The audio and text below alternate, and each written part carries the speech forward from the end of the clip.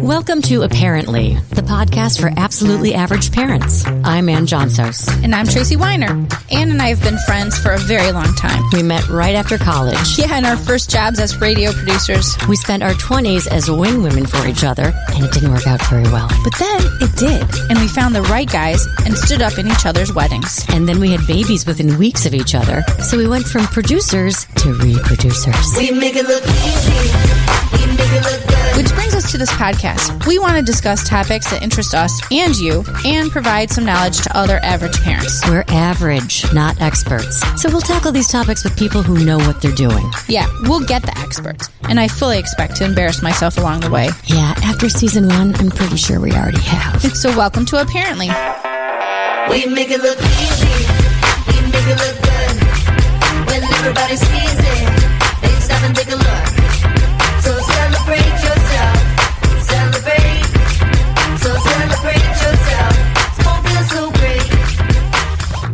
Apparently, the most selective colleges aren't necessarily the best ones. Yeah. This is going to be awkward for me pretty soon. A recent white paper entitled A Fit Over Rankings, Why College Engagement Matters More Than Selectivity, debunks the traditional college ranking systems and reveals what really matters for students. It was released by Challenge Success, a nonprofit affiliated with the Stanford Graduate School of Education. So I'm going to bet that Aunt Becky is really kicking herself right now. We should probably explain that a little bit. You know, in the news recently, the scandal surrounding the college admissions with Hollywood types that are all being, named, was it Lori Loughlin and Felicity Huffman paying that big money to get their kids into some elite school? Yep. Kind of shows that there's probably some privilege and lack of scruples. And criminal activity? Yeah, involved with their kids going to those schools? Yeah, but in this, as I've been investigating it, and it comes out with this white paper that the other mistake these women and other people have made is that they're putting their college rankings over the fit for their kids. And clearly, if they're sending their kids to USC to be on the rowing team, it's not a good fit. Yeah. Yeah. And it sounds like that those two kids didn't even want to be there anyway. Yeah. Yeah. The stories that came out later.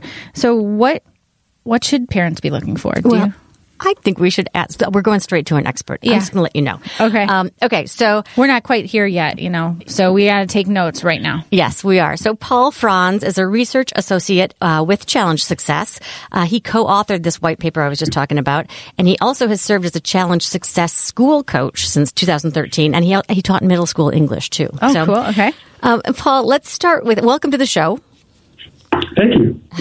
Let's start with the mission of Challenge Success. Now, you believe our society has become too focused on grades and test scores and performance, right? Holla! I think Tracy is on your side right there. Why is it bad? Yeah, so Challenge Success partners with schools, families, and communities to embrace a broad definition of success and to implement research-based strategies that promote student well-being and engagement with learning. And we think that that's really important, and that basically the over-reliance on test scores and kind of traditional metrics of success and kind of this idea of winning, this zero-sum game, is problematic because it kind of shuts out a lot of pathways that kids and adults can take to having happy, healthy, and successful lives. That, the only way to measure whether or not someone's successful is not just, their GPA and where they go to college and how much money they make. There's a lot more to life than that. There's, a lot to be said for your engagement in what you do and the impact that you make on the world and the, how much joy you take in the things that you do, your engagement with your family, things like that. And, we think that at the education space, especially, a lot of kids are getting a message that, it's grades that matter. And that's just way too narrow of a definition.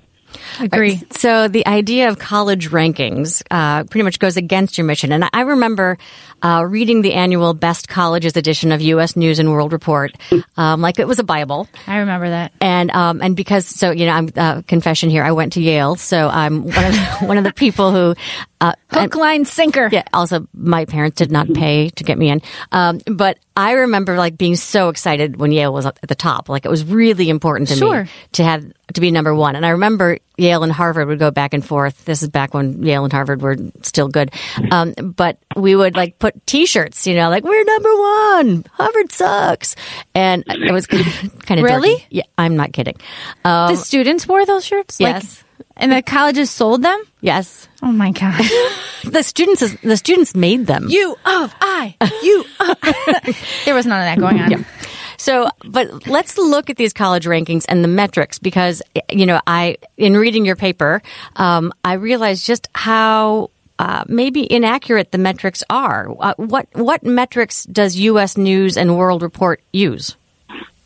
Yeah, so this is a really important point about kind of how, this notion of, I think your experience of thinking of the rankings as being kind of like gospel in some way is a really common perception. And I think that the way they just present them, it reinforces that perception. But when you actually dive in and look at how they calculate these rankings, they are giving a sense of kind of precision that is greatly over-exaggerated. So some of the biggest things in the rankings are, and how they calculate the rankings are graduation rate and also this kind of projected graduation rate. So the combination of graduation and projected graduation rate is like 23.5% of the overall ranking. And these graduation rates, they're useful, but there's been a lot of research that suggests that how really graduation rates have a lot more to do with the kinds of students that are getting into the school as opposed to the things that the school is doing to ensure that people graduate. So it's not really a measure of the quality of the educational programs or anything at the school. It's more a measure of effectively the SES of incoming students. What's the what of incoming students? SES? SES, so socioeconomic status. But basically, a lot of these more elite schools enroll more wealthy students, and more wealthy students tend to graduate at higher rates just because of, they have more resources, and it's a lot easier to fund going to these elite schools and so on and so forth. So it's less about what the institution, once you control for that as a background, once you control for incoming SES and other background characteristics, students, there's basically selectivity has no relationship with graduation rates once you do that kind of controlling. So graduation rate is really not a function of what the school does in order to, help students get across the finish line. It's more about what students bring in. And that's going to be true in a lot of other areas as well. Okay, what about the reputation among peers? This is a ridiculous measure, rubric. It's stupid. Yeah. Yeah, so the other two really big areas of this reputation among peers and reputation among guidance counselors, which is a bit of a black box. We don't know a lot about, what that data actually ends up looking like. They do tell us how they calculate it or how they, solicit these kind of reputation surveys among other schools. But we've kind of spoken with people that we know in this space, and most people don't fill out the survey that we know. So we're not even sure who's really filling it out and sending it to them. But basically, it's this opportunity for them to reinforce the existing kind of reputations. So if you say, they send out this reputation survey and they just ask people to more or less give scores to the different schools that exist out there. And, if you're a guidance counselor or an admissions person at Yale, for example, odds are you're actually not all that in touch with what's going on at Montana State and the University of Illinois and the University of Texas. And I mean, you're not going to be up on all of the little things that are going on at those schools. So you're just going to kind of score them based on what you already, perceive about their prestige. It's totally subjective. Yeah, exactly. Totally subjective. It ends up being kind of a self-reinforcing metric. Right. So, all right. Now, this one I kind of get expenditures per student. Mm-hmm. So that makes sense, right? Yeah, that does make sense. And I think I think it's worth noting here that not everything that the U.S. News and World Report is measuring is necessarily a bad thing. That, sure. Even graduation rate, it's not a bad thing to have a high graduation rate at a school, and expenditures per student is definitely something that is good to have as well. I think the U.S. News and Report it's a little bit of a blunt instrument still on the expenditures per student, though, because it's not getting that much into, it's kind of working as a proxy for quality of instruction and quality of educational programs, but it's not actually looking at the quality. It's just looking at how much money they spend on it. And, we all know you can spend a lot of money on something and not have a high quality product, and vice versa. You can spend less money and have a high quality product. So, it's nice because this is an easy thing to measure, but it's not necessarily actually reflective of the quality of the services. Well, and I think I read in the paper or somewhere else that, when they talk about expenditures, they might be talking about infrastructure or gardening or like maintenance. aesthetics? Right. Yeah. Right. It's all about how much money is spent, but it's not necessarily money spent in the classroom.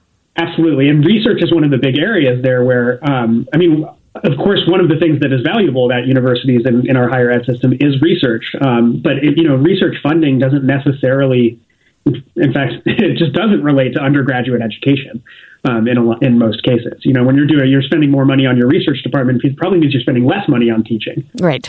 So I'm looking at all the rubrics that of the categories that go into that ranking, and one of them was the SAT scores, and that the average across all the students for ACT or SAT goes into the equation. How it's not even that big of a number towards the end ranking. So it's worth 8%. It's only right? 8%.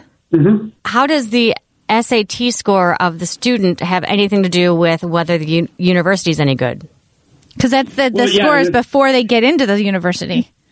Exactly, and that's a really good point because the SAT score is in the same category as whether or not students are in the top 10% of their class in high school, and then also with the acceptance rate. All of those are really measures of inputs, not of outputs, and that's kind of one of the big critiques, I'd say, of the rankings is that they're measuring more inputs than outputs, and they're measuring things that are easy to measure as opposed to things that are necessarily the most important to measure. And SAT scores are a great example. It's like you're not measuring how much students learn while they're there. You're measuring basically how much they've already learned. And SAT scores are another thing that has a really high correlation in the research with socioeconomic status. So you're really just measuring, in a sense, especially on the aggregate. Obviously, within any community, there's going to be a lot of variation. You have students who are from well-off backgrounds who do worse on the SAT and so on and so forth.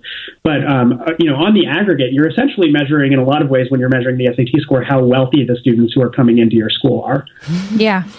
Shocking. What about the average class size? This is something that is actually an output, in my opinion. It's something that the college or university can control. It's widely known that the smaller a class size, the better the education and instruction is, rather than sitting in, like I remember at U of I sat in Follinger Auditorium with 500 other kids. There wasn't a lot of one-on-one there. Why is that? Why doesn't that weigh more? That seems like a big deal. Yeah, so this is a really interesting one. So this is one that I think is rightfully really important to know, and is actually an example of exactly. I wouldn't necessarily fully say it's an output, but it's very highly related to learning. Right? We know that smaller classes are better. There's been plenty of research in a variety of levels of education that show that we do want smaller classes. The biggest problem to me with the way that they do the class size in the U.S. News and World Report is that they're looking primarily at the average across the entire school. But what that doesn't tell you is the proportion of students who are in small classes. And in the white paper, we kind of give this example, and this comes from Chambliss and Takis. They have a book about college, and they talk about this kind of similar example where, well, what if you were at a school where, you have 20 classes and 200 students, and 19 of those classes have like 2 students each. Right, like really small. This is intentionally a hyperbolic situation. This isn't a real thing. But imagine you had 19 classes with 2 students each, and then that last class has all of the rest of the students. Now, your average class size is going to be pretty small at that school, but only 18 students in the entire school are actually in a small class. So we're measuring average class size because it's easier to calculate, but we're not actually calculating how many of the students at the school are in small classes. And in some of these schools, they kind of game the system where, they make a lot of really small classes, like 3, 4, 5 student classes, especially at the higher undergraduate levels for juniors and seniors. Mm-hmm. And then that drives their overall average class size down to, 15, 16 students. But then if you're a freshman, all of your classes have 40 plus kids in them. Right. And I got to tell you, I was in a number of seminars that were 8, 9 kids. So, I'm pretty sure that was gaming some kind of system. You had classes that small? Yeah. Oh, I did not.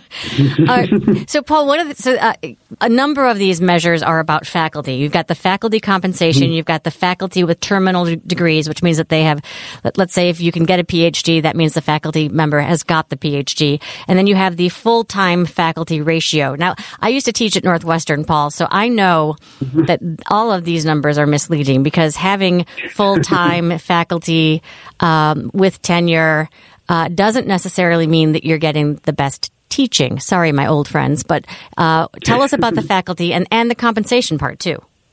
Yeah, so this is a really also kind of nuanced part of these rankings. And overall, it adds up to a fairly small portion. It's around, I guess it's probably around, 15% once you add all of these faculty things together.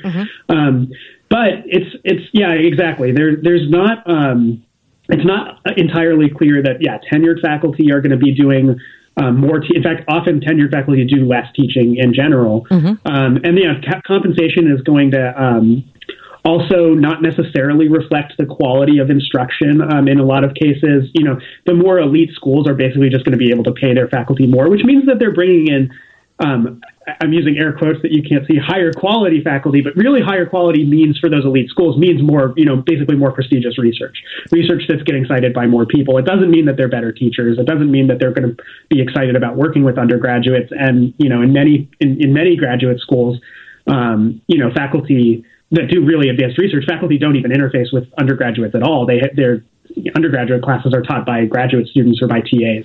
And so that's, the faculty measures are, I'd say they are important if you're thinking about the institution as a whole, if you're thinking about graduate school also, if you're thinking about the quality of research that gets done. And I think one problem that higher ed has right now is this kind of the destruction of the full-time faculty, right? Increasingly, it's adjuncts and part-time employees, and that's problematic in other ways. But as a measure of the quality of undergraduate instruction, it's just not a very direct line between, faculty compensation or the, number of faculty with terminal degrees. Often the best teaching faculty are faculty who have more experience teaching or who have more interest in teaching, and sometimes they don't have PhDs or MDs or some other top-level degree.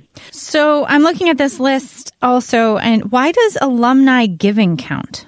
Does the alumni giving rate metric encourage colleges to admit students who are more likely to donate later when they graduate? So is that another measure of how rich they are? Yeah, so I would say it is a measure of how wealthy the student body is in a lot of ways, and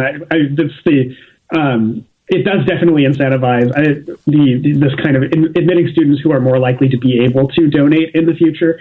The logic, I think that the rankings agencies that use alumni giving rate would stand by as like, oh, well, we want to, we're looking at the percentage of students that donate, not the amount that they donate. And we really, we think that higher is better because it implies that graduates valued their time at the college enough to donate. And, therefore it's kind of a reflection of how much students liked the school. And you think, well, why don't you just actually have ask the students whether they value their time instead of measuring by this, weird thing that's also conflated with how much money they have and whether they're able to give. But, that's like kind of the logic is that it's trying to capture that. But I think exactly, it's not a direct line. It's easier to calculate though. It's easy to measure. And that really is as you go through these one by one, for most of the things they're trying to get at something that is important, but they're using the thing that's the easiest data to collect as opposed to the data that would most reveal the thing they're trying to measure. Well, that actually brings me to this question because I'm looking at all these metrics and rubrics. What measures of quality are missing? What things are kind of not able to easily quantify or qualify? Yeah, so the quality of the experience I think is a really good example. Like how much did students enjoy their time? How much did they feel like they got out of it? Learning gains is another one, and that's notoriously hard to measure. But whether or not students actually learned things while they were in college, and that can be measured in a variety of ways. Like, did they learn basic skills? Did they learn critical thinking? Did they learn subject-specific skills? Did they learn job skills? Did they learn social skills? And there's been research that has tried to measure all of these different areas of learning, but it's notably absent from the U.S. News and World Report in particular. Is there's not a single thing in their list that is a measurement of learning at all. So that's a really good example. Long-term, jobs, yeah, exactly, job satisfaction, even long-term, more easier to measure outcomes like long-term income or long-term job placement is not in the U.S. News and World Report. And there could even be issues. I think there's some issues with using that as a metric also, but they don't even use that as a metric, which would be an output more than an input. But again, they mainly focus on inputs. Yeah. And what students have coming in. Like student happiness, you mentioned, that's a big deal. Like you could go to a prestigious school and just be a miserable human being when you graduate, whereas you could go to some tiny place that nobody knows about and you're happy as a clam. Yeah. So, Paul, you mentioned some of the stuff I was just going to ask you about with, the relationship between college selectivity and student outcomes. We're talking about what the parents would value. So like the actual learning, the eventual job satisfaction or general well-being, financial success, long-term, I guess. Those aren't being measured right now. But what does correlate with actual student learning?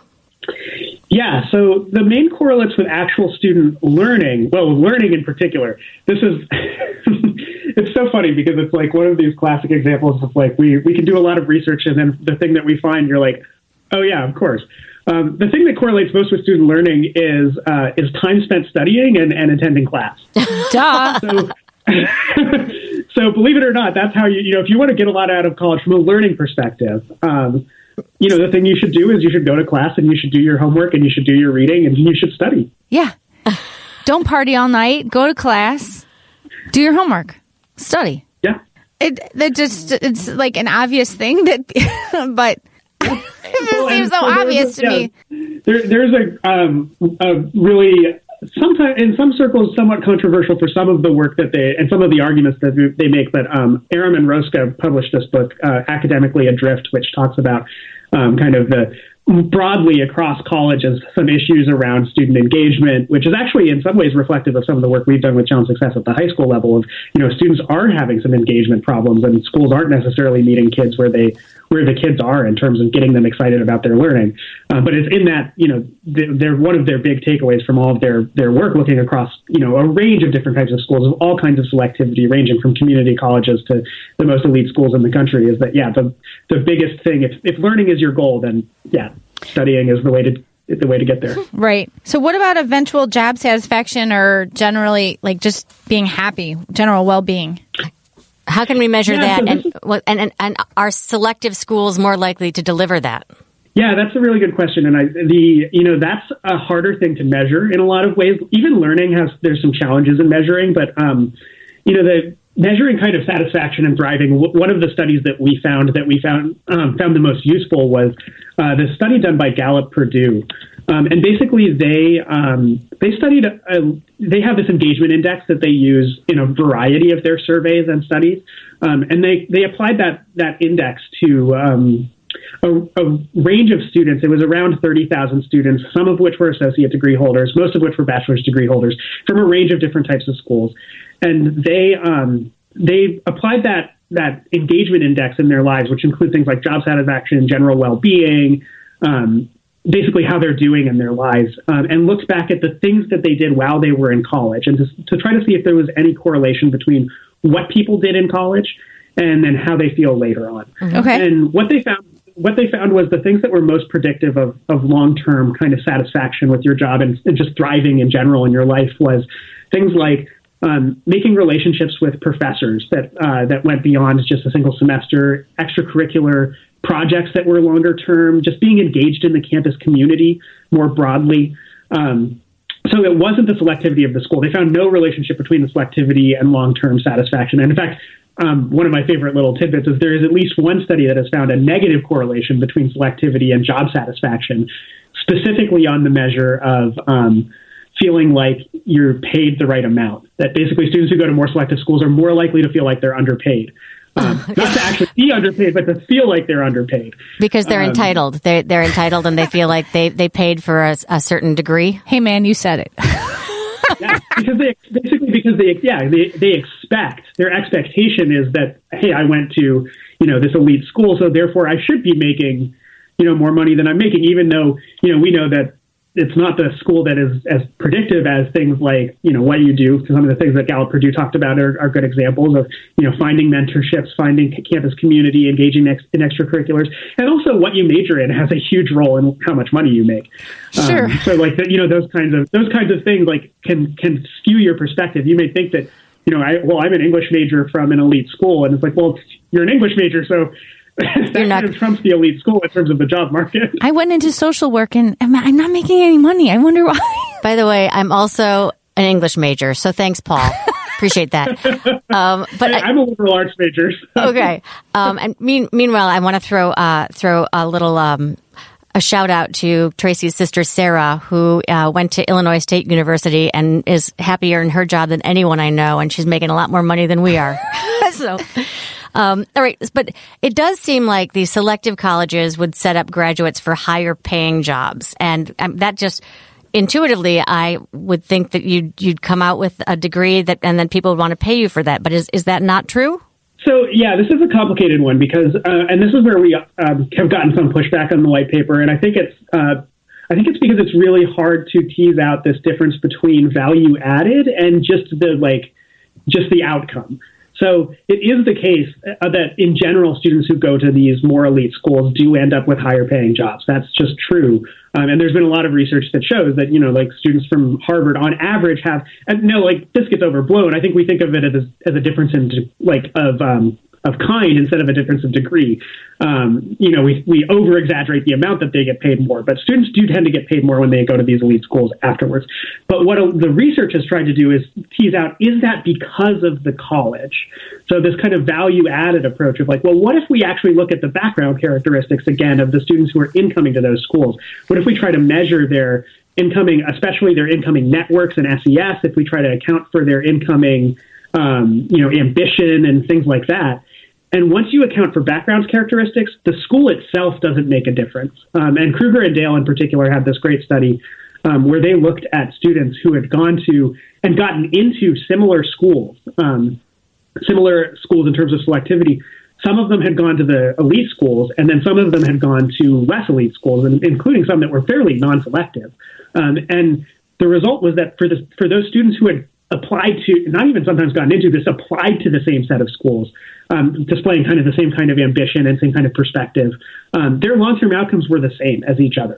That it wasn't wherever they went to school. It wasn't where they went to school. It was kind of what they brought as a student to whatever school they went. So even if they had got in, even if they hadn't gone to the Harvard that they got into, and instead they went to, a local campus of a state school, their long-term outcomes were the same financially. So the point of that study is that, it's the value added of these elite colleges is vanishingly small, and possibly even nothing once you really take into account what the student does. The students who go there are more likely to be students who work hard or have success, and therefore the colleges can't claim that. Yeah, I think that's some of it. I think it's also, I don't want to say that students who go to less elite schools are less likely to work hard, because I don't think it's quite that cut and dry. I think It's often that those elite schools are, one way I sometimes put it is they're very good at finding students who already have a lot of resources, and that could be their hard work, but it could also just be that they come from a family that has a lot of network already. So we often hear well, the reason I want to go to Harvard is so that I can tap into that network and be connected with other people who went to that elite school. And the reality is the vast majority of students who are going there already have that network before they even come. And in fact, that's part of why you're tapping into it, is because students are already coming with the network in the first place. Well, but no, wait a minute. So, Paul, we talked about this as we were discussing our different backgrounds, and I said that I think the greatest value of going to Yale is the network I made. And I did not come with a network. I came straight from, you're a farm middle girl. America. Yeah. But that has opened doors for me. And I think that's probably the only thing that has really made a huge difference for me. Yeah, so this is a really good point, and I think it is. Some of the research has suggested, especially if you're first generation or traditionally underserved, that network effect can exist for you, for sure, when you go to those more elite schools. The impact of it is a lot smaller than I think we like to think. It's partially because it's really hard to measure, the alternative. What would have happened if you hadn't gone to Yale? Would you have gone to a different school that was maybe slightly less elite, but you still would have been tapped into a pretty robust network? I think we tend to under-exaggerate the degree to which those networks exist and those opportunities exist across the spectrum of schools. That the network that exists at Yale is a very elite, the kind of traditional elite network on the East Coast. But the University of, you name it, Indiana, also has its own networking opportunities that are present at that school. And I think we over-exaggerate the degree to which there's a difference between what kinds of networks you can plug into, especially if, to go back to the Gallup-Purdue stuff, especially if you are tapping into faculty as a mentor and engaging in multi-semester extracurricular activities and just being involved in the campus community. You're going to find people who are going to help you get jobs, no matter where you go. All right, so you're talking about engagement, and I in the white paper, you pretty much say getting into elite schools doesn't matter, engagement does. So tell us the ways that students can become engaged.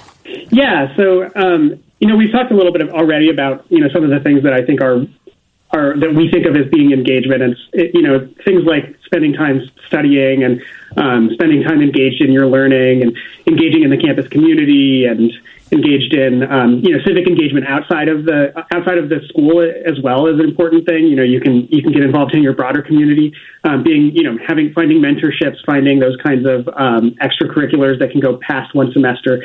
So all those things we talked about, we don't like to use those as a checklist though, because I think one of the Gallup has this list of 6 things that in their study, which they kind of talk about as being these correlations with long-term outcomes.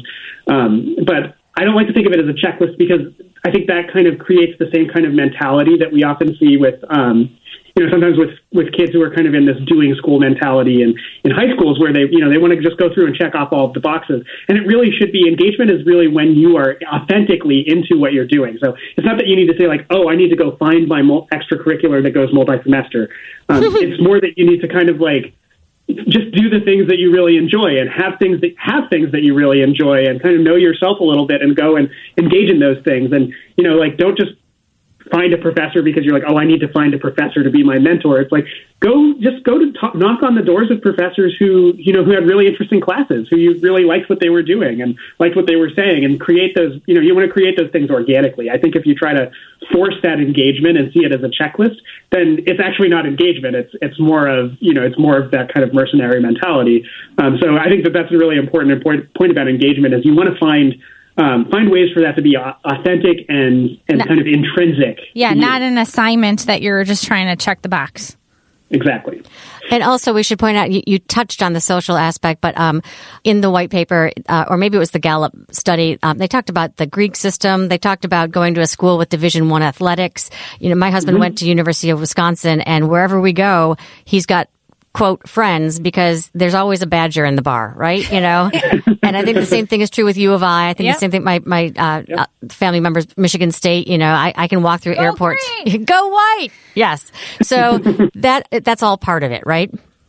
Yeah, absolutely. So it's something that does vary from student to student and family to family. And this is part of what we don't want to be overly prescriptive in the white paper because it is so different for different people. Like what matters to you in a college might be very different from what matters to someone else. And I think one of the things that often strikes me when I hear, teenagers talking about their interest in college is that, and this is not meant as a criticism. This is just a recognition of the way our culture has kind of framed this whole conversation. Is you'll hear a student say like, "Yeah, I'm looking at Harvard and Dartmouth and Williams and the University of Michigan," and you're like, those 4 schools have almost nothing in common with each other. Right. Like they're all, the one thing that they have in common is that they're all elite, selective, at near the top of the various rankings kind of schools, but the cultures of all 4 of those schools are vastly different. The geography is different. What you have available in terms of Greek systems or what you have available in terms of athletics is different. I mean, Michigan and Williams, you couldn't get more different than that. Right. Like one is a small liberal arts college kind of in the mountains and the other one's one of the biggest,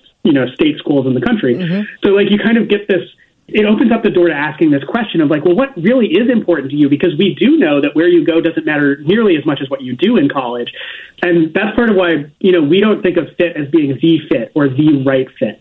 I think that there are literally dozens of fits for every student that could be a very good fit.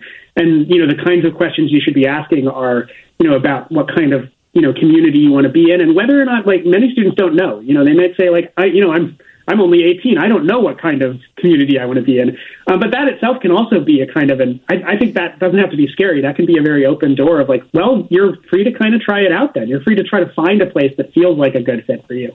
Sure.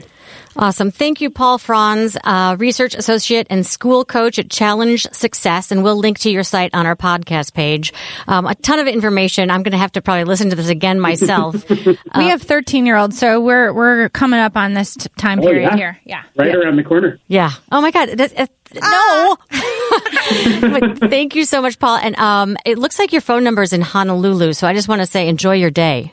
I live in the Bay Area now, though. Actually, split time between the Bay Area and Wisconsin. Oh, so. There you go. Well, next time you're in the Midwest, give us a call. All right. Will do. Sounds good. Thank you so much, Paul. Hey, thank you so much. So apparently we need to rethink the ridiculous pressures we're putting on our kids when it comes to college. Something you already knew. So we do want them to have choices, but maybe fancy pants schools aren't the goal. We need to find the schools that fit our kids. Yeah. And not do ridiculously stupid things like saying my kid is going to be on crew or whatever are some of the other stories. Photoshopping someone's head onto someone else's body to make the kid look like an athlete.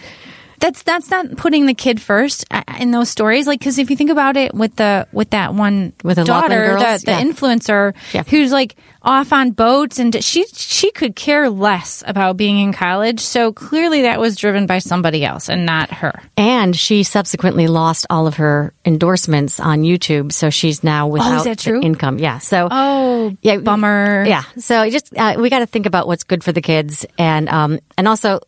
Let's listen to them and see what they want, right? Yeah. And Paul said there could be like a dozen different schools that would be perfect for them. The perfect fit. That's really reassuring. Yeah. That's great. Well, it's not too long away from now. We'd love to hear from you if you're going through the college admissions process right now. Does this make you feel a little better? I don't know. Maybe it does. Do you have any stories to share? If so, we want to hear from you. Check out our Facebook page. Give us a call at 331-704-0046, or you can email us at apparentlypodcast@gmail.com. This is the WGN Plus podcast. I'm Ann Johnsos. And I'm Tracy Weiner. Thanks for listening to Apparently. We make it look easy. We make it look good. When everybody sees it, they stop and take a look.